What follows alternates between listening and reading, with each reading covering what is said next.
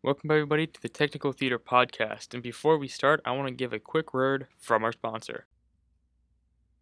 Welcome back, everybody. And today's podcast is all going to be about our booth and our live sound setup in our theater. So, in this podcast, I just want to talk a little bit about what we use and why we use it. And we're going to jump straight in with our soundboard, our M7CL Yamaha live soundboard or live mixer, whatever you want to call it. And we use this mainly because it has enough channels for us. It has 48 channels and it supports the Aviom cards that we have in the back that go to our band so they can hear themselves through the board as we put the specific channel on the board. And also one of the big things is, well, you didn't think about it when we bought it, but now it supports the Dante network cards. So right now we are running 2 Dante network cards in it. So we can have up to 32 channels running through Dante. And if you don't know what Dante is, we'll get into a whole nother episode about that because Dante is literally so cool. Now, they have Dante Audio, which you run over a Cat like 5, 6, 7 cable. Or you can have Dante Video now, which is coming down. They're announcing it, which is you can run video over a Cat cable, which is just beyond imagination and so cool. But the other reason we use this board is because it's a digital mixer, it is industry standard, and that's basically why we want to give people the best experience and the best real life experience using the equipment that we have. That is why we have most of this equipment and why we prioritize getting industry standard equipment and not getting a whole bunch of new stuff, but getting stuff that will last and is used in the industry. So like this board, yes, it's 7-8 years old, but it's a great board still. So that's why we keep older stuff, because it's still industry standard usually.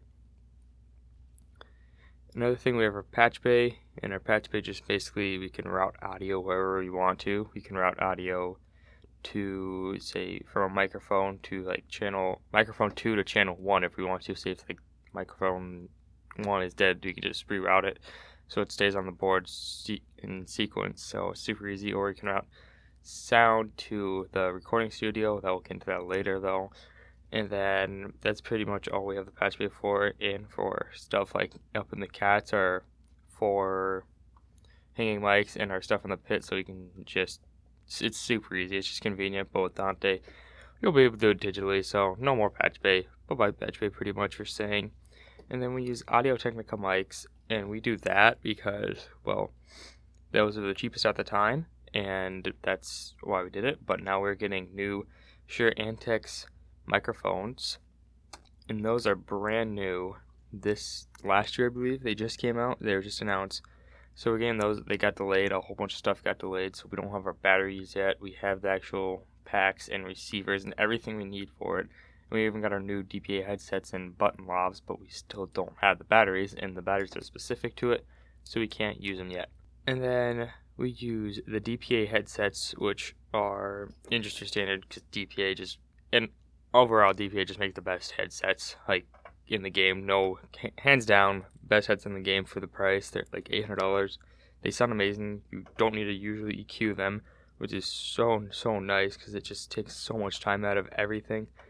And so you don't have the sound designer EQing that or the board operator EQing anything with DPA mics with their lavs usually. And it's just great basically. I just don't know how to explain it. And then once again, we do have the lav button mics, which we just got the new Dante ones that are literally less than a size of a button, so you can hide them in a button. So cool. But that's not the point. Actually, that is kind of the point. So yeah, we're using a button lav. I think we have 16 of those. We just got new. And they're so cool because you can put them anywhere. You can hide them. You don't see them anymore. Not like the DPA headsets. Yes, they're really cool, but you see a whole big line going down their side of the cheek. The button lavs, you can either put them in your wig, you can put them in an actual button, you can strap it to your chin. You can do a whole bunch of cool things with these because they're so small, and it's just so cool that we are able to get those, and they're so tiny. And then the next thing is for our playback system, we have 2 Mac Minis, and they're both newer. I believe they're 2010 and 2014 or 15, something around there. So they don't have any CD-ROM drives, but we do have a USB CD-ROM drive, so which is nice when we need to get audio off of that.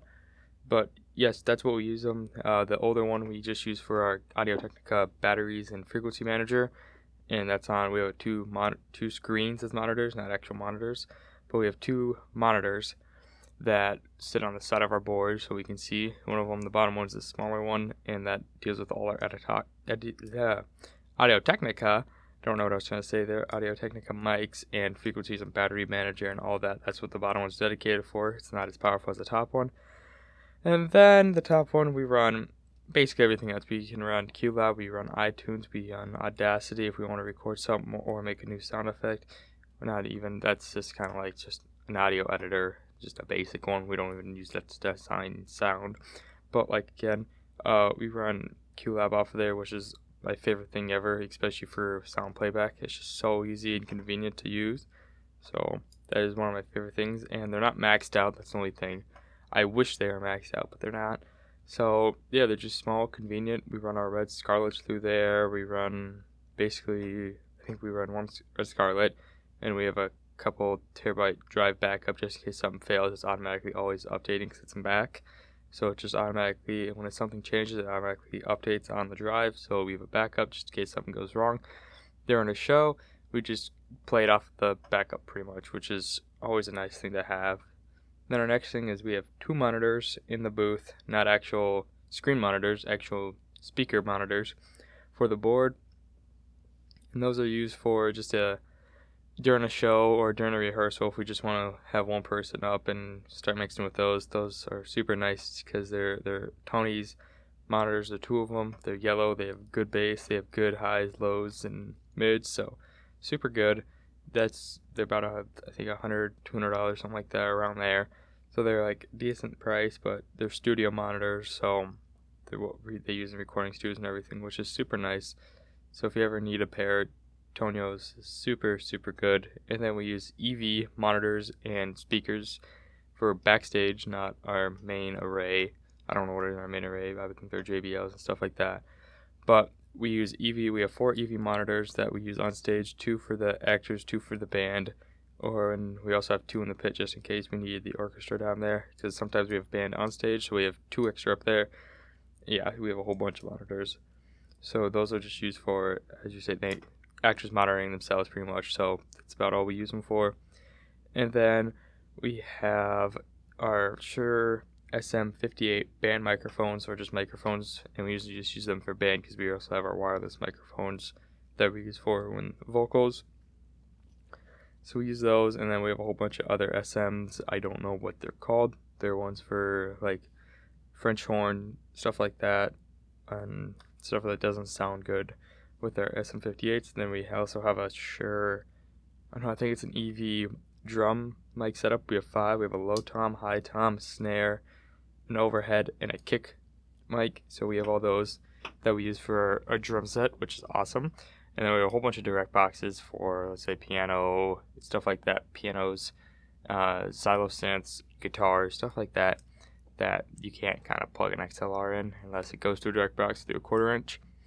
So yeah, that's about what we use. And then we also have 4, like I said earlier, I didn't mention what they're called, but we have 4 DPA hanging mics, which is awesome. They sound so good. We just got them this year. Our old ones did not. They sounded fine, but let's admit it, DPA, we got new DPA ones, and they just sound so much better. So that is just a rundown of what we have in our theater and what we use. If you have any questions, leave them down below, and I'd love to answer them. Thank you for listening.